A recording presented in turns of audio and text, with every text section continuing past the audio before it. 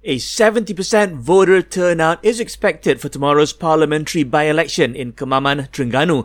The Election Commission, however, says this will depend on weather conditions amid the ongoing northeast monsoon.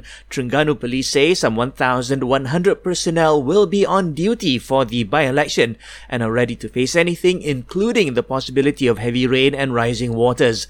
This as Met Malaysia issued a yellow-level continuous rain alert for the whole of Terengganu and parts of Kelantan and Pahang until Sunday.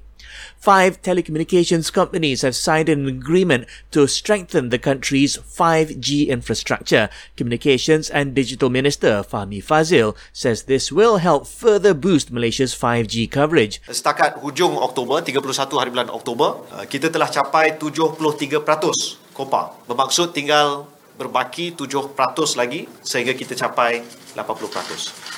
The government expects to hit 80% coverage by year-end.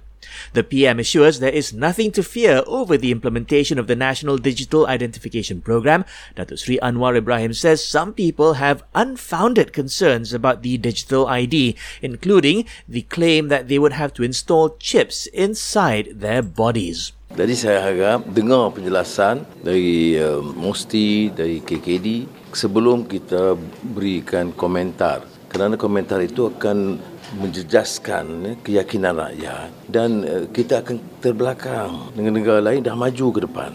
The digital ID program will help verify people's identities when carrying out online transactions. Also, Datuk Sri Anwar has hinted at a possible cabinet reshuffle before the end of the year.